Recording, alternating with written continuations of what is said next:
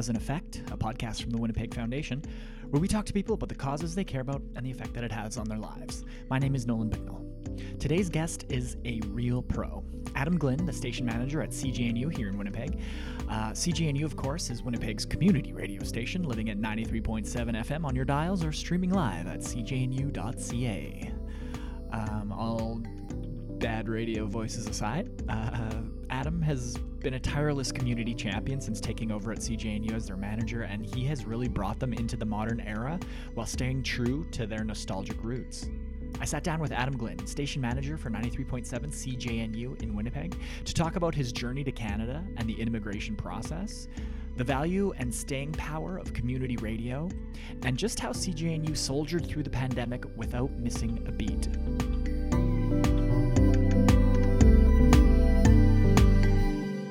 Thank you for listening to the Because and Effect podcast. My name is Nolan Bicknell, and I'm joined via Zoom by Adam Glynn. He's the station manager at 93.7 CJNU on all your radio dials in Winnipeg, maybe a little bit outside of Winnipeg, but CJNU is the nostalgia radio station in our city, and it is one of the only community radio stations going. Adam, station manager, thank you for joining us today. Thank you for having me, Nolan. I always say anytime I get to sit in an interview environment with somebody and I'm not having to ask the questions, it's the best thing ever. You can just sit back and enjoy the ride. I'll do all the work. I'll do all the heavy lifting. But, well, I mean, you'll be doing most of the talking, but oh dear. You're a professional talker, so you should be all right. Maybe before we get into CJNU and everything that you guys are up to, maybe tell me about how the last 2 years have been pandemic-wise. Like, how did that change your day-to-day? How did it change the station? How did it change how you recorded from home, I'm sure? But just take me back to when it first started. What was that like for you and your team, and what is it like now? So interestingly, March 12th, 2020 was the day that the WHO declared COVID-19 as a pandemic. That happens to be my wife's birthday. And she happened to be just coming back from a business trip from Calgary. So she got back that evening. We went and had a very romantic meal in a mall food court, and we were trying to figure out, I wonder how this is going to affect life. Little did we know what was going to come. She then, several days later, discovered, by the way, you may have been a close contact on the flight back from Calgary. So she had to go through the testing process and everything else. I think it was March 17th, St. Patrick's Day, where pretty quickly everyone realized, okay, we're going to be closing things down and we don't know what's going to happen next. But my general approach to any situation is pragmatism. It's not about worrying if we can do it or how we can do it. It's let's just find a way and get it done. Mm-hmm. So CJNU is somewhat unique in the way that we broadcast in normal times, in that we have a portable radio studio that we move to different places around the community. So at the time of the start of the pandemic, we happened to be at the Kildonan Place Mall. We talked to the folks there to see what they were going to do. They had no idea. They were pretty sure they were going to be closing down as well. I went over and I chatted with a couple of our volunteers that were broadcasting there, and they were worried, thinking, oh no, I love doing this. I don't want to stop doing this. Mm-hmm. What are we going to do? And my first thought, honestly, was, well, have you ever used video chat services before? And they thought about it. And I said, have you ever done Skype with the grandkids or FaceTime or any of these, other good video chat services are, of course, available. So they seemed to kind of nod and go, oh yeah, no, we've done that before. Oh, we did that while we were on vacation. Yeah, no, we could try that. So I think in a period of 24 to 48 hours, we contacted every one of our volunteers on air and off air and explained to them what was going to happen. And we basically did a very quick skills audit to see who do we think is going to be capable of doing more, and who do we think is maybe not a technophile, but is willing to give something a go. So within that 48-hour period, we had pretty much figured this out and set up a system so that those who were a little bit more technically proficient could remotely control one of the computers in our studio and essentially run the radio station as if they were sat in the studio. And that those who couldn't would be paired up with someone who could on a voice chat and a video chat. And then the person who was technically proficient would be the one controlling when the microphone was on and off. Magic. So we made it work. And, you know, short of tin cans and string, there will always be a way to make something work. So I think when I look back now, we were working about 24 hours ahead. And sometimes we tore apart our studio and we tore apart any equipment we had in cupboards, and we loaned microphones to people, and we figured out, okay, well, your sound card doesn't do this. Here, I'll find you a USB sound card somewhere. Best Buy were very pleased to see me coming. It was just, again, we didn't want to take no for an answer, and we didn't want to stop what we were doing, because CJNU, like you said, it's a community radio station. And because we specifically target a listenership that tends to be weighted towards older adults, it's a known fact that isolation is something that affects us hugely. And there are stats out there, and there is research that has been done that says that social isolation is as damaging to your health as, you know, smoking several packs a day kind of thing. And we really didn't want to leave people isolated and without that friendly voice on the other end of the radio, because radio is a very intimate medium, because you have been invited into someone's home or their kitchen or their car or wherever they are. And it's a two-way conversation. It's just you can't always hear what the other person is saying. So you have to hope that you're getting the tone right. Yeah. But we did not want to lose that connection with people. So I think in the grand scheme of things, we lost maybe 6 hours of regularly scheduled programming over the entire course of the pandemic. So I look back at that and I think, wow, that was remarkable. But yeah, I think it was just a little bit of sheer bloody mindedness, not wanting to take no for an answer. And everyone, doesn't matter what their skill set, was so willing to give things a go. And I think that was what really carried us through. The audience was very, very forgiving, because they didn't know what was happening. We didn't know what was happening, but we were so willing to just try. And it just kind of worked. That's the spirit of CJNU to begin, you know, like pandemic or not, you figure it out, you make it work, you set it up, you plug it in, you hope it goes, and you start talking, right? And CJNU has always had this. I mean, yes, it's geared for an older audience, but it's always been this punk rock community kind of mindset. It's very true. How did you get, so I mean, our listeners will hear the beautiful accent that's coming out of the other end of the microphone right now. Give us a little bit of history. How did you get to Winnipeg, Manitoba? How did you get to community radio? Give me the backstory on Mr. Adam Glynn. Okay, I'll try and give you the Coles Notes, which of course is something I didn't know what that was until I moved to Canada. But nevertheless, so I was born in London. My family are all originally from Ireland. I was the only person, and to date, as far as I know, still the only person in my family to not have been born in Ireland, even though my parents both moved to England when they were young. So they both still sound as English as I do. But it's still a sticking point, because, you know, the Irish are just like, yeah, but, you know, Irish man with an English accent. Yeah, go on then. So I had that kind of family background and grew up in the west of London. And I don't know, I just always enjoyed reading, and I always enjoyed, I don't want to say speaking, I enjoyed chatting with people, right? If that makes sense. Yeah.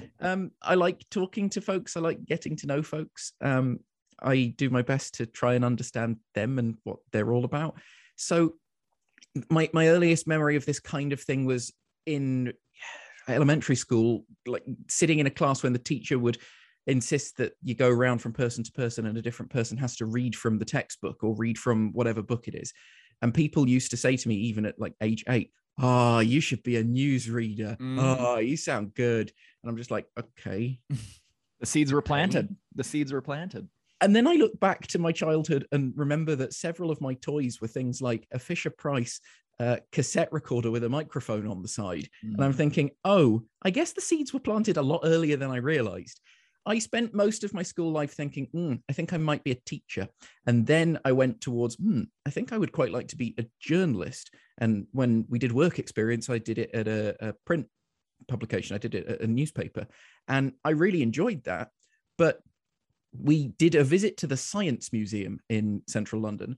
And at the time, I think it's gone now, but there was an exhibit on radio looking at the history of the medium, how it worked. And it was sponsored by one of the commercial radio stations in London. And they had set up a mini radio studio. and they gave you the opportunity to go in there with your mates and do whatever. And they had sample scripts for news, and they had intros and extras for songs and all this kind of thing. And at the end of it, you got a cassette tape that you took home with you. And I just thought, oh, people have been saying this to me for 15 years. Now I kind of get it. I would quite like to have a go at this. I had no idea how to start. So I just did some research. And in Canada and in the US, there's this very, very strong basis of community-based radio stations, and very often university campus or college-based radio stations. And like you said, it's punk rock, it's underground, it's a little bit, it's that sort of entryway into the medium. It's almost like your gateway radio station, to stretch that metaphor a little bit too far.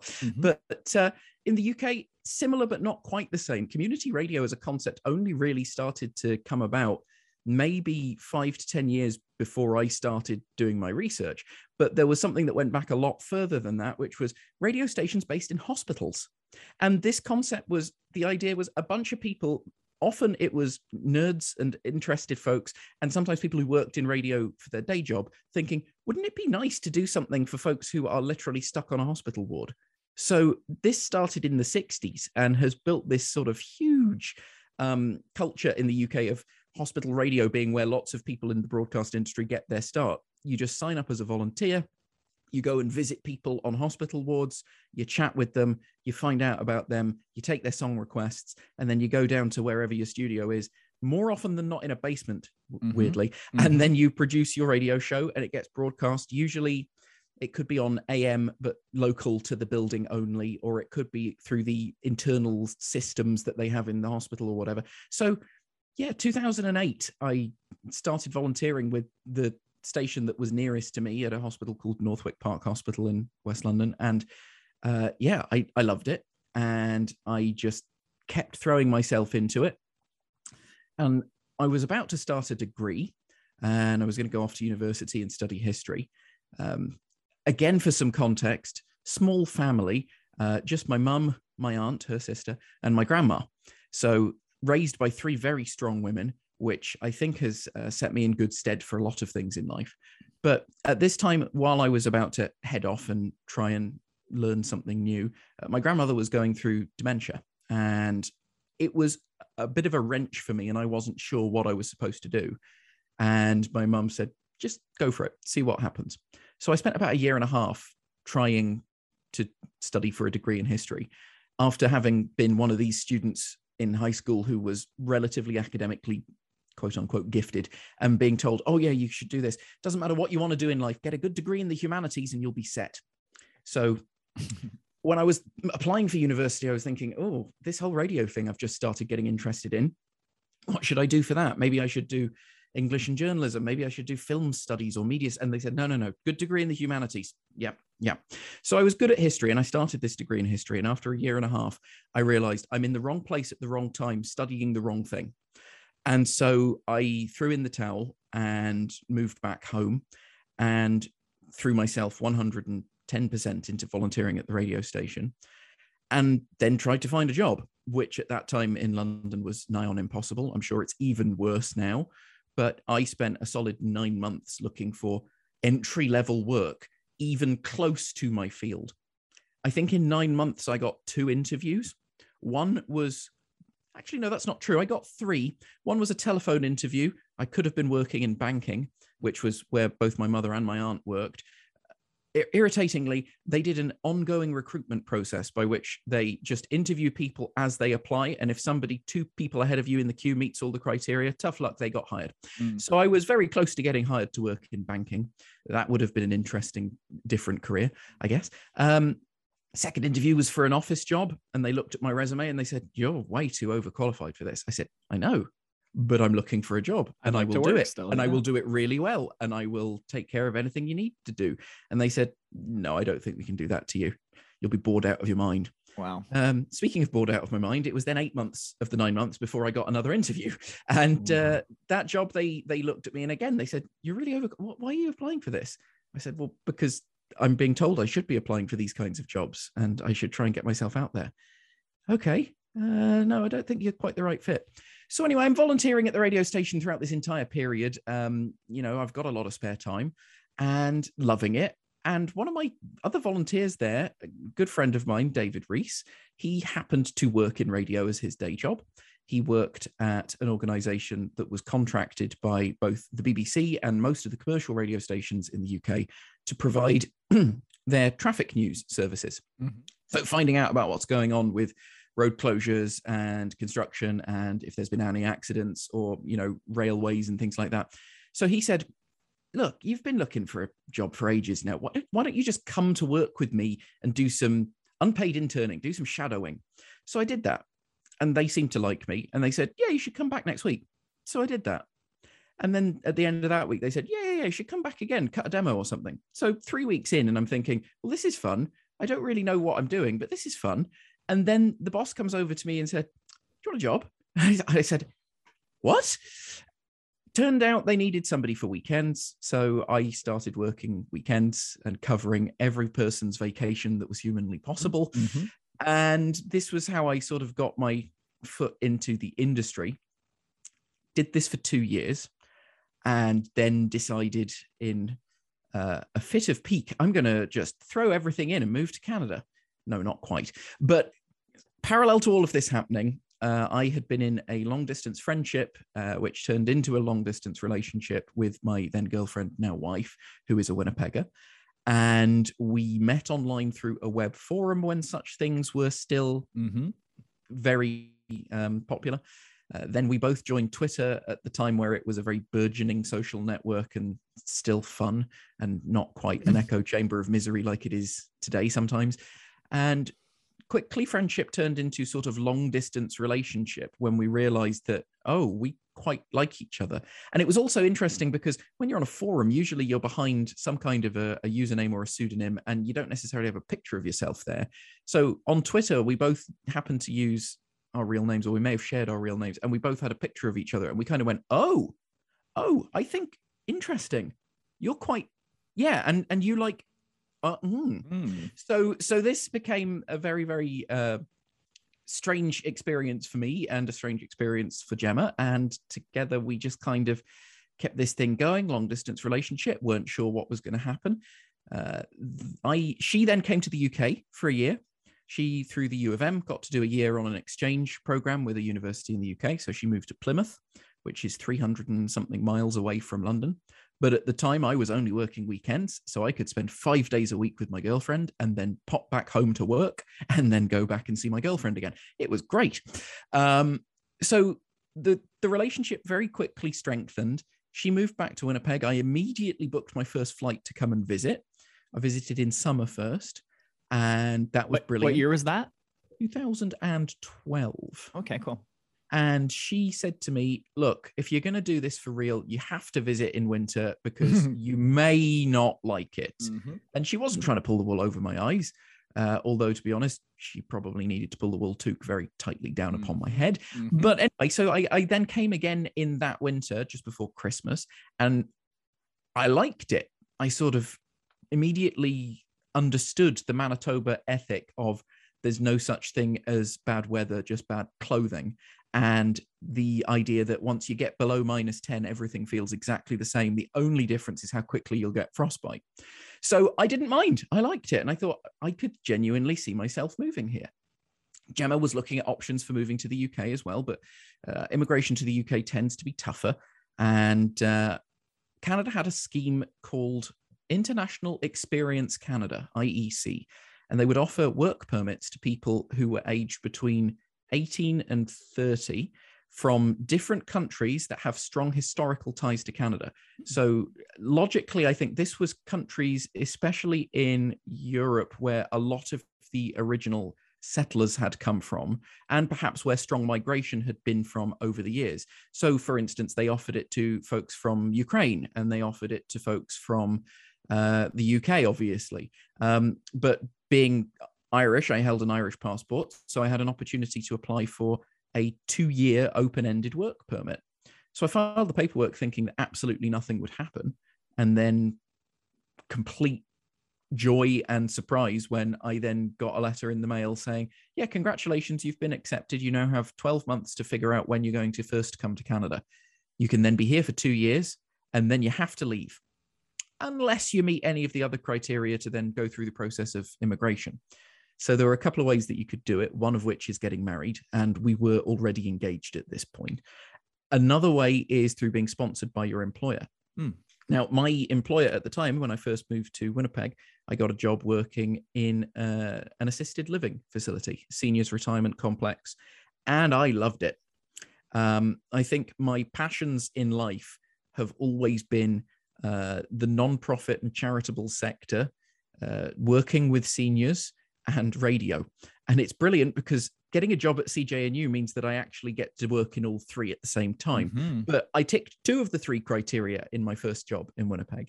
And I was working at a nice place called Lindenwood, just based off Kenniston McGilvery. And honest to God, I would probably still be there now had I not been offered the job that I have now. And I really genuinely loved the job that I was doing there.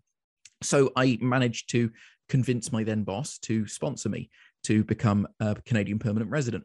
And I think the company had to spend a whopping $400 and something to go through this process. And I offered to pay them back. And they said, no, we like you enough. We want to keep you around. So this obviously just meant, paperwork on paperwork, patience, lots of waiting, lots and lots and lots of waiting. I think at the point where I had filed my application and everything was in process, so I still had a work permit at this point, we happened to go and visit the International Peace Gardens. And when you go, you don't technically leave Canada, but you still have to go through the border crossing and you have to show your passport. So the border guard looks at my passport and he goes, "No, I see your work permit's expiring. What's the plan?" I said, "Well, I'm going through this," and I filed all this paperwork. And he just said, "Oh, mate, I'm so sorry." And I said, "What do you mean?" He says, "You just got to hurry up and wait, right?" I said, "Oh, I'm glad you understand. That's really nice." He said, "Yeah, good luck." And I just thought, okay, that's the nicest border guard I've ever met in my life. So it was a lot of waiting and a lot of patience. And eventually in 2018, 17, 18, I honestly forget at this point now. Time has flown so quickly. Time is weird these days, yeah. Time has gone very, very strange. It may even have been 2016. Anyway, I became a permanent resident of Canada. And this was fabulous. And I could not have been more happy. And then immediately looked at how I could become a Canadian citizen. And you have to wait a certain length of time and you have to be here a certain number of days. So I waited plus 1 day on top of the minimum requirement and then filed all my paperwork. And when I eventually get through this process, 2018, early 2019 at this point, I'm looking across the desk at the person who's just checked my test scores. And she says, "Very good. You got full marks on the citizenship test. I've got one note on your file here. It says that, the minimum number of days that you're supposed to be here, you've only met that requirement by plus 1 day. If you've messed this up somehow and they find out that you weren't in the country for a day, they're going to throw this application out." And I said, "Okay, so here's a list on my phone of every single time I've been in and out of the country in the last 6 years, every flight number, every place I went to." She said, "Oh, you're one of those people. You're fine." So I became a Canadian citizen in 2019, and I could not be more happy about that. And I am very, very glad to be here. The world is a crazy place, and people think that Winnipeg has problems, and they are right. Our city and our community has unique challenges, but it also has some very normal challenges that any major city on earth has. And I think sometimes we are a little bit too close to everything. And I try and keep a little bit of that outsider's perspective and remind myself, no, Winnipeg's actually a really bloody good place to be. And I don't want to be anywhere else right now. The world is mad. Winnipeg has its issues, but I'd rather be here than anywhere else. And I like being a Canadian citizen because it means I now have 3 passports. I'm like the world's crappiest super spy because all of them feature my real name. So I can't really do much of anything. CJNU came into all of this right at the start. The minute I moved to Winnipeg, I started volunteering at the station. Did you hear about it, or how did it come up on your, how did that come across your My wife was a listener, and so were her parents. And I had done a little bit of online listening before I moved. Also, being one of those people, like the nice citizenship judge said to me, I did my research. So when it looked like it was serious that I was going to be moving to Winnipeg, I fired my resume off to every radio station in the city, commercial, CBC. I managed to get several very promising phone calls with folks in various organizations. I think I spoke to somebody who was a program director at one of the stations run by Bell. I was at the CBC a couple of times, and they just said, we like you, we just don't have any jobs.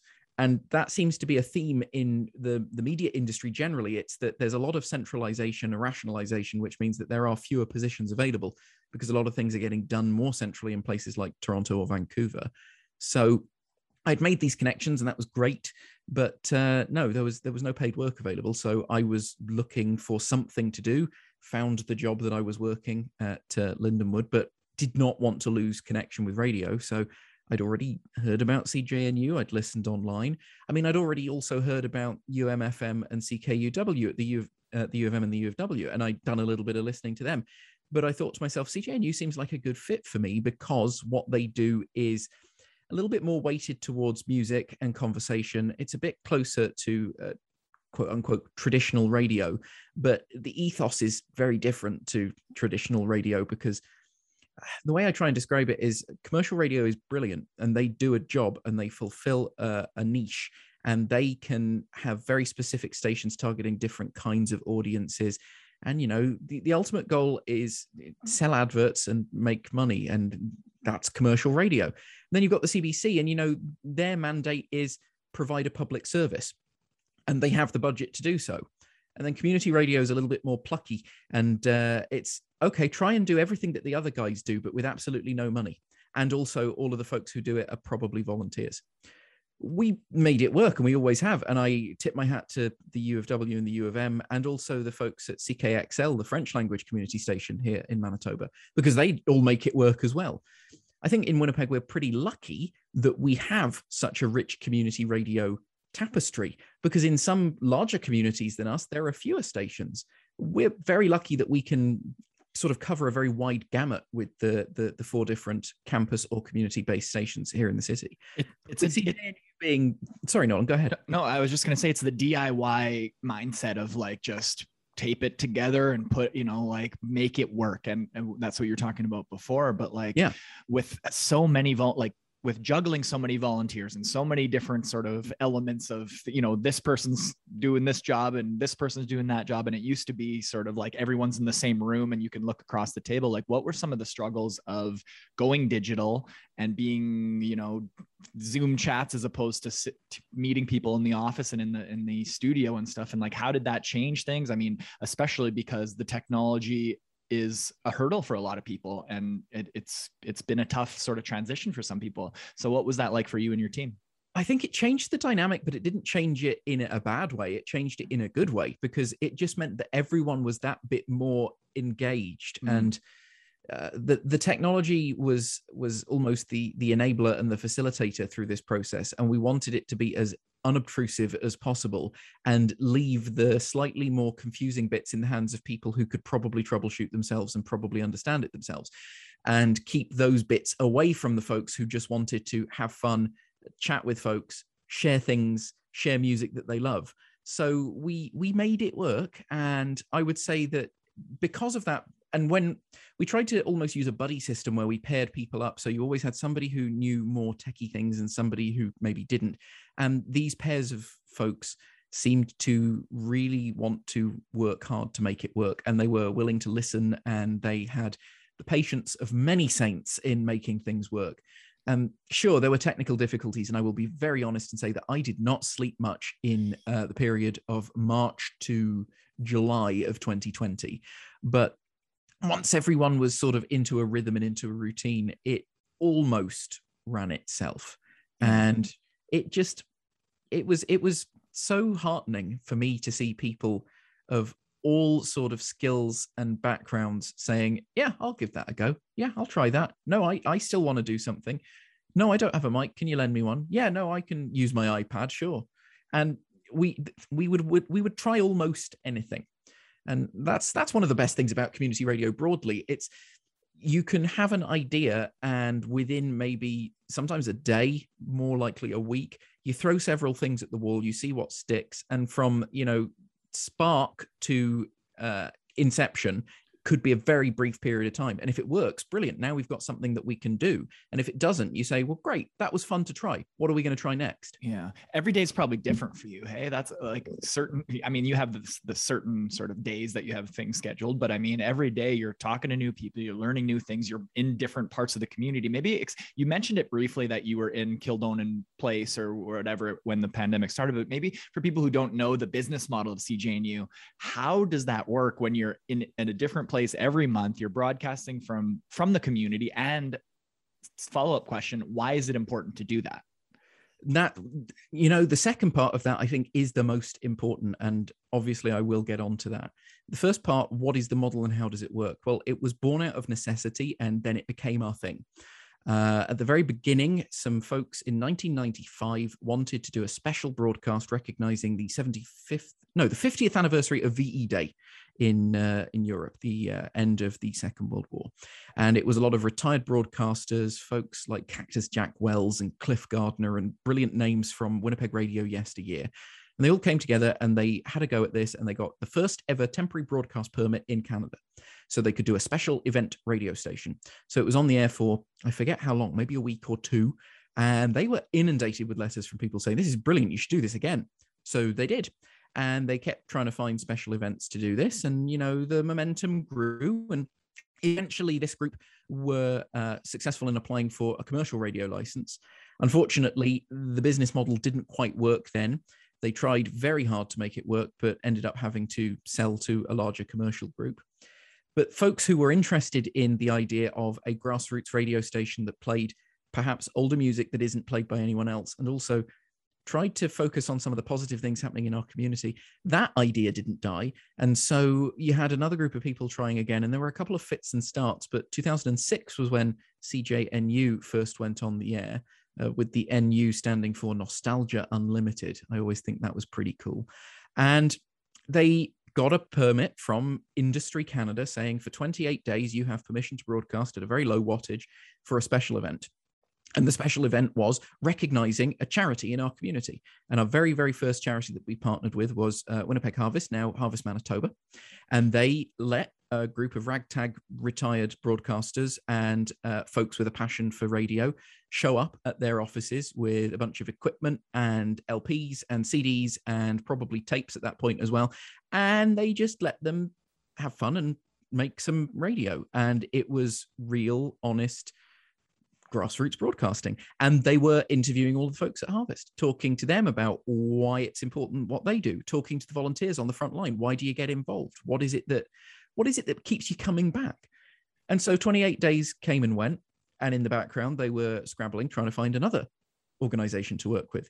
And I forget where exactly they went to next, but from December of 2006, they just never stopped. And my predecessor, Bill Stewart, who was the first manager at CJNU, told me in the early days, we genuinely did not know if this month would be the last month because we were scrabbling to find another organization to host us. But relationships were built. And one of the very early relationships we built was with the Winnipeg Foundation. And I think it was April of 2007. So very early in our first year, where then CEO Rick Frost said, yeah, you guys can come. Here, take my office. And he moved all his stuff out and he went and worked in a broom cupboard somewhere and gave us his corner office on the 13th floor of the Richardson building. And it was absolutely marvelous. And this model was, like I say, it was necessity. We needed a special event and we got these permits every 28 days. That was an interesting wheeze in and of itself, because Bill Stewart asked the folks at Industry Canada, is there any reason why we can't keep applying for these every 28 days? And they looked at the legislation and they said, nope, go for it. So it was sort of a loophole to get us on the air. And we then filed paperwork to become a fully licensed station, but this time under the community license that the CRTC offers, which is different to commercial radio because it says right there in the legislation, you must sound different and distinct to other broadcasters like like commercial radio and the CBC. Right. So campus and community radio has an absolute requirement that you're supposed to be a bit different. Mm-hmm. So we filed this application. We were fortunate enough, 2013, we were given a full license. And at this point, technically, we didn't need to keep finding a new place every month anymore. But at no point did anybody ever even think about stopping doing that, because we wanted to continue to be the community station that broadcasts from in and across the community. I sometimes say to people, what other radio station can tell you that we get foot traffic?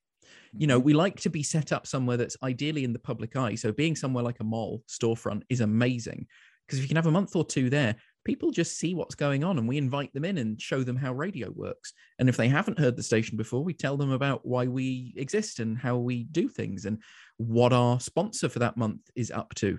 It could be the Life Saving Society Manitoba. It could be any charity or nonprofit. Essentially, the model dictates that our host sponsor must always be either a registered charity or a not-for-profit organization. And we do work with other organizations as well, but it's heavily weighted towards the charitable and nonprofit sector. And then when we do work with other businesses, we tend to try and focus heavily on small, local, independent businesses that might otherwise have no access to a platform to talk about what they do. So we work with those smaller mom and pop shops that would no way be able to afford radio advertising otherwise. And it's really rewarding working with them, because then you can have honest conversations with somebody who owns a business and say, yeah, but why did you start this? What was the niche that you were looking for? And how is it that you make sure that you still serve people? And I think most of the businesses that we work with have a very, very community mindset in what they do. And a lot of them are supporting other charities and other causes with what they do day to day. So it started as, looking for somewhere to put radio equipment and volunteers for 28 days. And now it's become our thing, where we, within the last few years, completely rebuilt our remote studio kit. And we now have 4 essentially carts on wheels with rack mount equipment in them. So we can just roll into the back of a van, drive off somewhere else, roll out. It's almost like the A-Team, but not quite as exciting. None of us looks like B.A. Baracus, sadly. But, it's great fun. And we still, every month of the year, work with a different organization to try and shine the spotlight primarily on them. Well, it's similar to what we're doing at the foundation too, in that I get to talk to people making a real difference in the world, who are dedicating their lives to some of these issues and causes. And like, how does that make you feel when you get to go to a hospital and, watch people dedicating their lives to solving cancer or whatever it is, wherever you happen to be? You get the gift of being able to speak with people who are making Winnipeg a better place every single month, and it's somewhere new every single month. Like, how would you ever get bored of that? It's the word I would use is humbling. And it's also deeply heartening. It's humbling to see how much people give of themselves to look out for others. But it's also heartening because, as I had mentioned earlier, people sometimes think Winnipeg has more problems than any other city on the planet. And, we're never going to get over this, or, we've got these insurmountable issues. But no, when you're actually talking to people on the front line in whatever field they are working in tirelessly, you very quickly realize, do you know what? It's not as bad as perhaps we perceive it to be. And that perception versus reality thing is huge for us. And we are constantly trying to, we don't shy away from difficult topics of conversation. But if you're talking about a difficult topic of conversation, like, for instance, healthcare in Manitoba, I can remember sitting down and doing an interview with Jonathan Lyon, the CEO at the Health Sciences Centre. One of the first things he said to me was, it doesn't matter what color of government there is, there will never be enough money for healthcare. And I looked at him and I said, you're probably right. You could have a 99% tax rate and there still wouldn't be enough money for every healthcare institution to do everything that needs to be done for every person who needs care. And that's why hospital foundations exist. And that's why organizations like Cancer Care Manitoba exist. And they're there to provide that extra level of care and that extra level of service that otherwise wouldn't be available. Mm-hmm. Is it perfect? No, of course it isn't. But I think the important thing is to acknowledge that these organizations exist to work to make things better. So we don't want to avoid talking about the difficult things, but we want to, instead of focusing on the problem, focus on the solutions that people are working really hard to implement, and focus on the amazing things that people are doing to improve life. It reminds me of, I'm not sure if it's Mr. Dress Up or something, but it's like, he teaches kids that when there's a tragedy and there's something bad happening on TV, look for the helpers, because there's way more people working to solve the problem than there are people causing the problem. And that's what Winnipeg is. It's just most people are paddling the boat in the direction of progress. And those are the people that we need to support and platform and talk to and learn from and hear from. But when you go back, when you first started at CJNU, did you have sort of a plan? Did you have a list of things you wanted to do? Did you have sort of a grand vision for the station?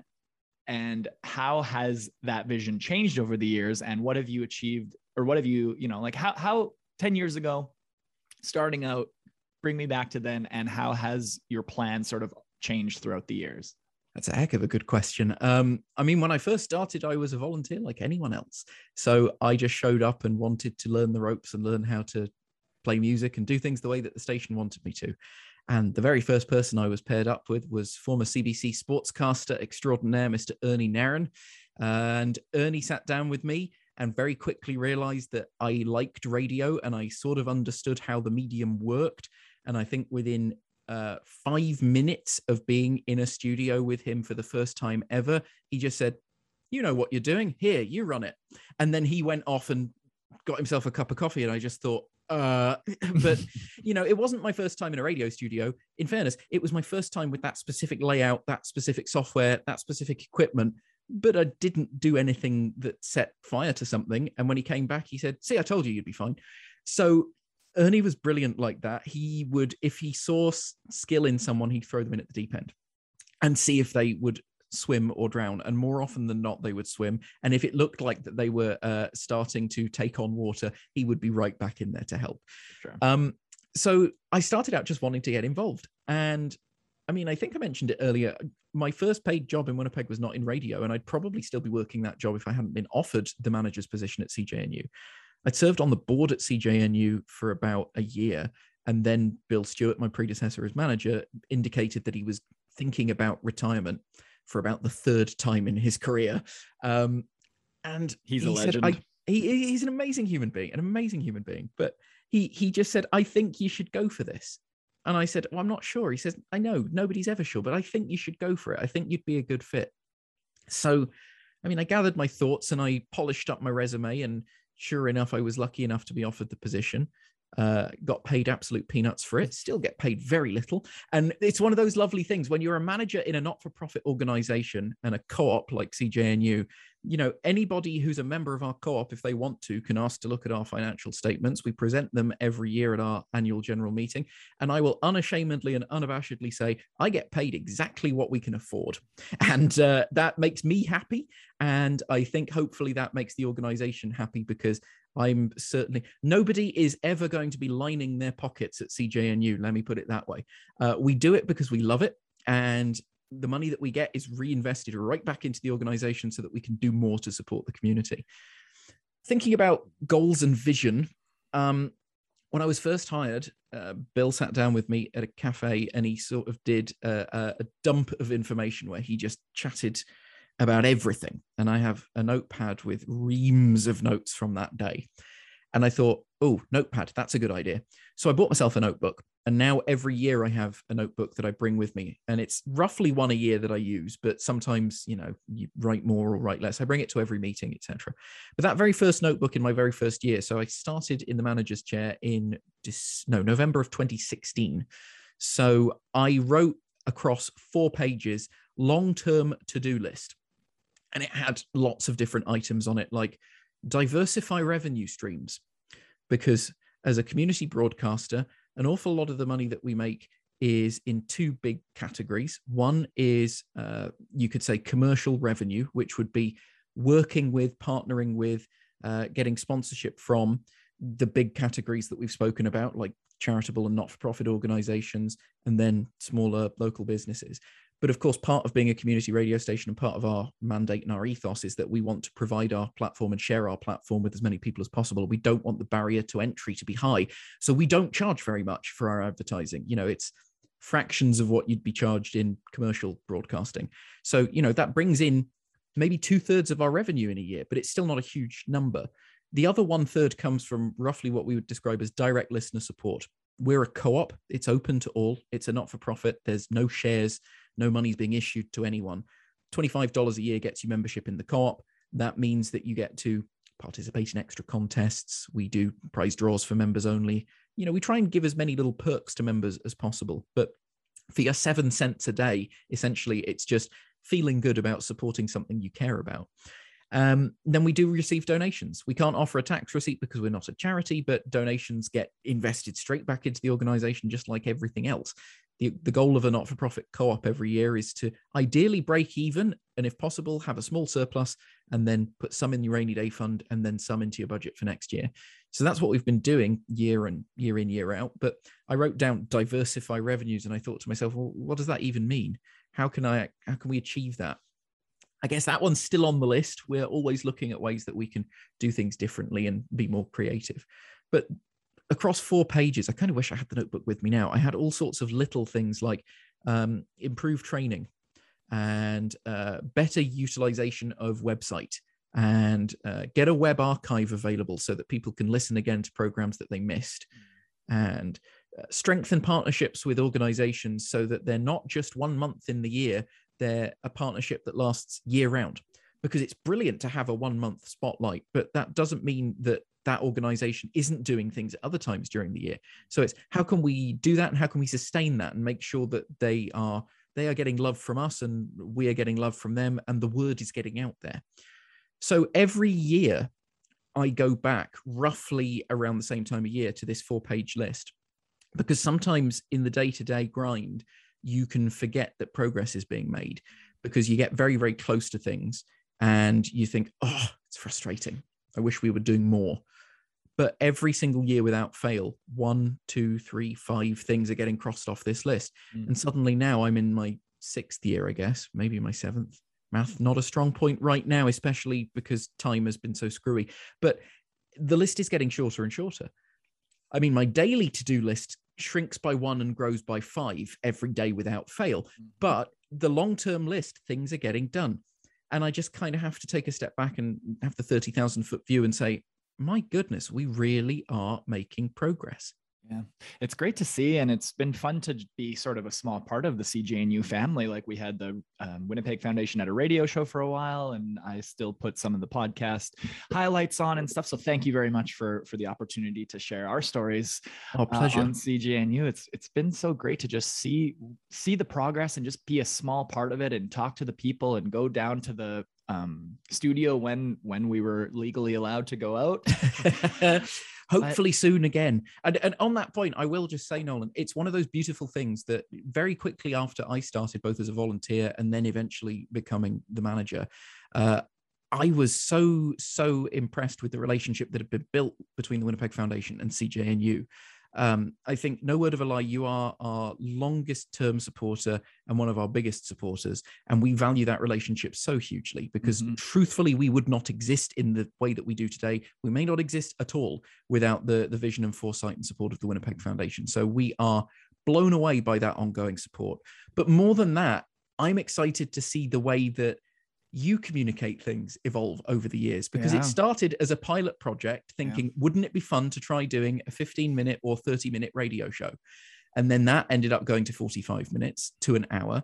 And then it was weekly, and it went weekly pretty much without interruption for, I'm going to say, 4 or 5 years, then changed format slightly and changed name slightly, and then spun off this podcast. And now the podcast is going from strength to strength. And I think the beautiful thing about a podcast that a lot of people seem to still have not grasped, and it boggles my mind, is that a good podcast is great radio, and that good radio can potentially be a great podcast. It's a positive circle of reinforcement. Creative audio and communication, radio, podcasting, it's the same thing. Slightly different presentation perhaps, but it just makes me happy to see what the foundation is doing, going from strength to strength, and to see the value that you place in audio, because I still think of audio as this powerful, direct means of communication. Yeah, it feels like before we start, like maybe even 10 years ago, radio was kind of like it just seemed as though it was it was trending downward. And then Absolutely. the blast of podcasts that came out is like, actually, this medium has some legs. And so that being said, like, what's the future hold for CJNU and for your team? And like, what direction are you trying to sort of steer the ship in moving forward? Steady, maintained growth, I think, is a sensible thing. You know, I want to be a firm hand on the rudder. If you'd prefer an agricultural thing, a firm hand on the tiller, I guess. You know, we don't want growth for the sake of growth is not worth it. We've reached, I would say we've reached a critical mass as an organization right now. We have over 100, maybe 120 volunteers regularly involved in the station doing something, whether it's on air, off air. They could be answering phone calls. They could be doing some tech work behind the scenes. They could be writing for us. You know, we have a newsletter that we publish monthly. We have an editor for that and somebody who does the layouts. We partner with an organization called Senior Scope, and we have a full page in their newspaper on a monthly basis. You know, radio isn't just radio anymore in the way that we're talking about podcasting and radio being that positive relationship, but radio is also podcasting, is also video, is also social media, is also print media. So we're trying to make sure that we keep up with that and ideally stay ahead of that. But at the core of what we do will always be 93.7 FM in Winnipeg. But it's fascinating because the line I've been using a lot recently is when you look at CJNU, we are a community organization and a not-for-profit first, and we are a radio station second. We are a community nonprofit whose main goal is to amplify the work of others and shine the light on others and talk about how good they are. And we want to be a hub, and we want to be a connecting point, and we also want to provide a service like a public service. And we want to, you know, a lot of what we do is music on the air, of course, and we want to play the music that nobody else is playing. We want to share the passion about that music. It's just that the method by which we do it happens to be predominantly radio, and that's cool. But trying to get other people to wrap their head around that is sometimes difficult because people have a preconceived notion about what radio is, you know, and you might walk into the office of an organization and explain what you do. And they say, oh yeah, no, we work with this media organization and this media organization, and this is how we buy and this is how we do that. And we're thinking, kind of forget that we're a radio station. Think about partnering with another nonprofit in terms of doing creative projects and how you might do community outreach and grassroots stuff. Now add in the fact that one of the ways that we can do that for you happens to be radio. So we're trying to sort of shift the emphasis in that regard and make sure that people understand that radio might change over time, but the core goals of the organization will never change. We want to be there to essentially big up other people and other organizations that are doing amazing things and play brilliant music and give volunteers and passionate people an opportunity to share their passions with others. So, I mean, what does that mean? It means that we're trying to keep pace with tech. You know, a lot of people listen online, and we try to make sure that our stream is robust and available everywhere. We have listeners all over the world who get in touch with us regularly, which is mind-blowing sometimes. But we're always going to be Winnipeg focused because this is the community that we serve. So I would like to see slow, steady growth. Right now, I am one of 2 full-time paid staff. Maybe at some point in the future, we might be able to hire someone else. Who knows? Mm-hmm. But, you know, we have this brilliant model where volunteers are involved in literally every aspect of our operation. And the staff that we have and the couple of people who work for us on a contract basis, we all have a relatively tight focus in what our primary goals are, but it's very collegial and very collaborative in what we do. And I think that's one of our strengths, is that ability to try anything and everybody helps everyone. Doesn't matter what the thing might be. If somebody phones in sick and you need somebody to cover a show tomorrow, well, if I'm already at the office, sure, I'll pop into the studio for a couple of hours. Somebody needs help writing something. Oh, well, another one of our volunteers is great at that. Here, they'll help you with that. So it's very, very, I don't know, it's just very positive in every aspect of what we do. I think positivity is one of our core values, and we try and bring that in everything that we do. It's authenticity and community married in an absolutely beautiful way. Every time I've spent any time with anyone from CJNU, it's always been smiles on the faces, having a good time, you know, enjoying ourselves. And it's Absolutely. A beautiful thing. I know you got to go at pretty soon, so we'll skip to the Just Because segment. It's the same 7 questions I ask all the guests at the end of the podcast, all about the causes that you care about and the effect that it's had on your life. You okay to go through that? Let's do it. All right, go down memory lane. Question 1, what is the very first cause you ever remember caring about? It's a really good question, and I thought about this a lot. I think that the first cause I remember being aware of was kind of like these charity telethons that were often on TV when I was a kid. Many of them were very UK specific. There was a charity called Children in Need, and the idea was that every year they'd do an annual telethon. Loads of TV shows from different networks would all get involved, and they'd record special little episodes and skits and things like that. I mean, I'm sure people in North America may be familiar with things like the Jerry Lewis telethon and things back in the day. Similar vibe, but a bit more fun and engaged. And then there was another charity doing a similar thing, but heavily focused towards comedy, called Comic Relief. And it was raising funds for developing nations, especially African nations. And so I remember a lot of that as a kid and thinking, this is good. This is good. We should always try and support people who need help. So I think that's probably the first thing that got me into awareness of the charitable world. Beautiful. So question 2, if politics and money and logistics were no issue, you could just snap your fingers and something would happen in support of, CGNU or community radio, or however you want to consider your current cause, what would you do if you could just make something happen at the drop of a hat? Being selfish, I would love if community radio as a concept in Canada could just have core stable funding. Rather than having to chase every dollar, it would be amazing if there was a way to have core stable funding. We can apply for grants, but a relatively limited number because we're not charitable. There's one. If politics was no sort of inhibitor, it would be amazing if the law could be changed to recognize radio as being a charitable objective. Many nations have done this. Canada just hasn't yet. If I'm being more broad, though, I would just love for more people to get involved in their community, because that's the thing that's most important. Yeah, I have my cause that I care about. I love what I do at CJNU, but I mainly love what I do at CJNU because a huge part of it is being able to give back to others. So I would just like to see more grassroots involvement in anything and everything.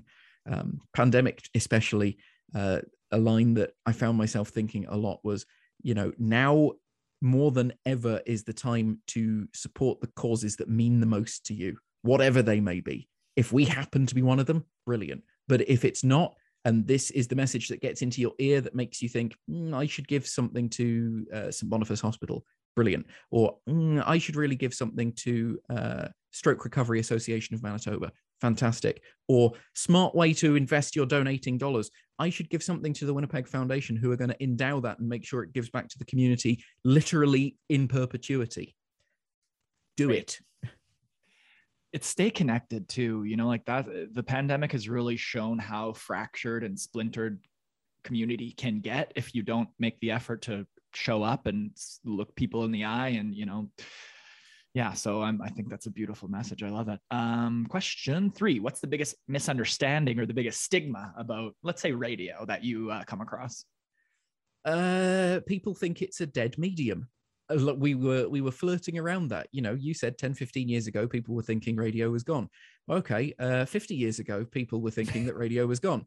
About 90 years ago, people were thinking that radio was gone. It's almost like the cockroach of media. You cannot kill it. People have a lot of preconceived notions about what radio is, and I don't blame them, because if the only diet of radio that they've ever consumed is largely commercial radio and maybe public radio, then maybe they have an idea of what that is. And in no way am I trying to say that I don't like commercial or public radio. I really do. One of my favorite things in the world to do is sit in my car and dial surf and see what everyone else is doing. But I think that people should be open-minded when it comes to the concept of community radio, campus radio, this sort of grassroots movement, because again, the emphasis is less on the medium and more on what we're using it for. The connection. Yeah, very well said. Question 4, what's a recent victory, either personally or professionally, that you can share with us today? Well, I guess we touched upon it earlier, but I still think one of the things that I am most proud of is that in 2+ years of pandemic, we only lost 6 hours of regularly scheduled programming. That's insane. My mind is boggled, especially because I do know people who work in other aspects of radio and media, and they some cases lost more. Oh, it was layoff central. Trying to turn on a dime is something that we're very good at CJNU particularly, and I think in community radio broadly. And at the time the pandemic started, I served on the board of the National Campus Community Radio Association. So I was sort of helping lots of stations, giving them ideas and saying, here, try this, try that. Don't take no for an answer. Just keep going, push through. So I am very, very proud that our immensely passionate team of volunteers refused to take no for an answer and wanted to keep having fun and doing something unique. There's going to be books written about this time, so keep those notebooks, and people are going to look back on this era, or however you want to call it, and we're going to learn a lot. And I'm sure there's lots of things that we wish we knew now that we didn't know 2.5 years ago. But absolutely. Hats off to you guys for keeping the wheels running. Like it's absolutely nuts. Question 5, what's the best advice that you've ever been given? Best advice I was ever given in a radio studio was, if in doubt, shut up and play the music. That doesn't work if you don't work in a music radio station. It also isn't something that you can't apply to everything in life. I would say you can kind of extrapolate that a little bit, though, and say, if in doubt, stop talking and listen. And I think that's something that a lot of us need to carry with us as we move into this brave new world post-pandemic. And you touched upon it, Nolan. We need to communicate better, and there is more that unites us than separates us. And I think the past decade we have found ourselves moving further and further apart, and it's frustrating at times when you see two groups of people and you might be friends with both of these groups of people, and it's like, okay, they're not saying what you think they're saying, and they're not saying what you think they're saying. You're actually both on the same page. You might not be on the same line, but you're on the same page. If you would just actually sit down and listen, you might be able to figure something out here. And I've been through a few of these sort of experiences personally, professionally, and just that ability to listen. And compromise is not a dirty word. Compromise is a good thing. And it's the way forward, and it's the way that we get things done. Yes, there will be certain issues that I think every human being will say, I'm going to plant my flag on this hill, and this is the hill upon which I shall die. But what I have learned as time has gone on is that there are fewer and fewer of those issues for me, because compromise is the way forward. Could not agree more. Yeah, community and communication. It all starts with the same commune, like let's all get down on the commune and treat Canada like one team, like let's be together, let's be on the same team. That's such a good answer. I love it. Thank you. Question 6, what advice would you give your 10-year-old self if you could go back in time and talk to him? Don't be pushed into thinking that a degree in the humanities is the best possible thing. We call that a callback. That would be amazing. No, but you wouldn't have gotten where you are if not for those experiences. I absolutely. I look back. I think everybody can quite rightly look back at their own life and look at certain key moments that would have been turning points and think, good Lord, what would it have been like if it had gone the other way? But you don't know. And any life is just an accumulation of all of the things that have come before. So, yeah, I mean, I still would have told my 10-year-old self that don't necessarily be so strongly pushed by what others think you should do, perhaps. Also, maybe don't worry as much, because I don't know, I was a kid that worried about lots of things. But now you have now you're one of those people that fills things out a day after, like that's from the worry. It's like, well, I got to get it done today, right? I guess I'm channeling the worry into positive things. Into productivity. Hey, that's the way to live. Thank you, Adam. You're amazing. I always love hearing you. I like hearing you interview people too. Like anytime you sat down with Rick or anyone from the foundation, you always ask very poignant questions. You listen. You are an active listener, and that makes a great interviewer. Are you still? Are you on the air? You're doing the community news thing? Or yeah. give me a little promo of when people can hear your beautiful voice on 93.7 CJNU. I don't know about beautiful. The goal of any interviewer should be almost to be like wallpaper. You're there to just facilitate and hopefully get the best out of your guest. And it's one of the reasons I like chatting with you, Nolan, because I think you're very good at that.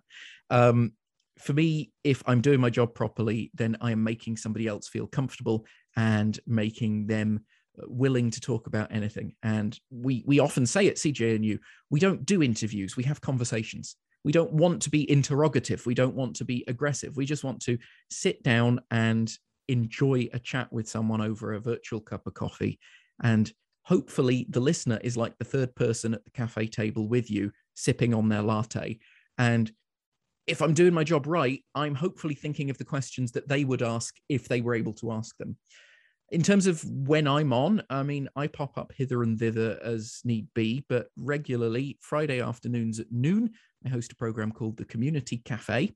And that's a program that started during the pandemic. And actually, in fairness, that's something I'm quite proud of. We've managed to keep a show that started during the pandemic entirely virtually going for 2 whole years.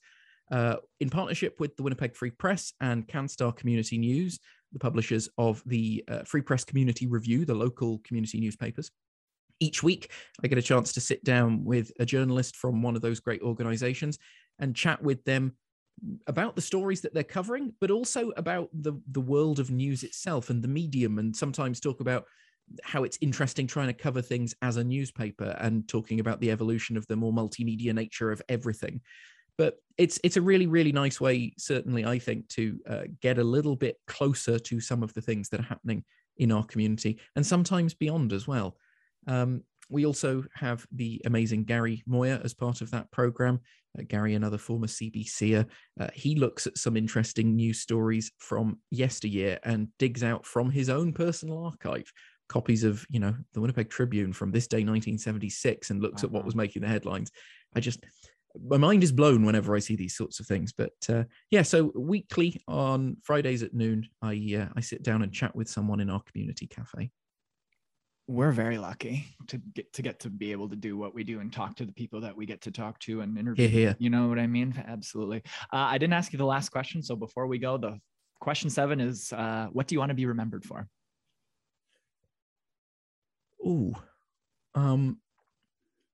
I'd be more than happy to be quietly forgotten. But if anybody wants to remember me for anything, hopefully it's for being kind.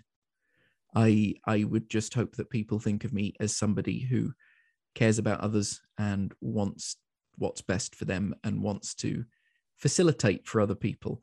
I think if I'm doing it goes back to that sort of, I always try and be pragmatic in everything I do. I'm not an optimist. I'm not a pessimist. I'm a pragmatist. It doesn't matter what the problem is, there's always a solution.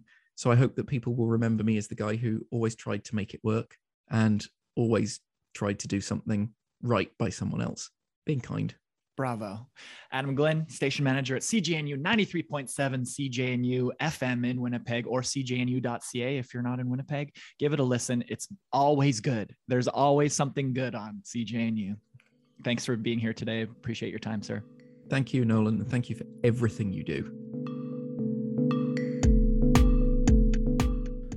Thank you again to Adam Glynn. This might be one of the longest podcasts I've ever done, but it was just a delight to hear, your origin story and hear what it's been like working through the pandemic and just hearing your perspective on community and how the world is functioning and should function and how we could improve things. So thank you so much, Adam, for being on the show and for just the partnership for the last, since I basically started the foundation. CJNU has been an awesome partner for TWF. So thank you. Just can't express how appreciative I am of your time. So thank you, sir. All music on our show is composed and produced by Trenton Burton. You can hear his music by searching Trenton Burton on Spotify. Because in Effect is a podcast from the Winnipeg Foundation. You can learn more about the foundation by searching at WPGFDN on all social media platforms or by going to WPGFDN.org. I'm Nolan Bicknell signing off for Because in Effect. We'll see you next week, same time, same place, and remember, life is one grand, sweet song. So start the music. Bye-bye.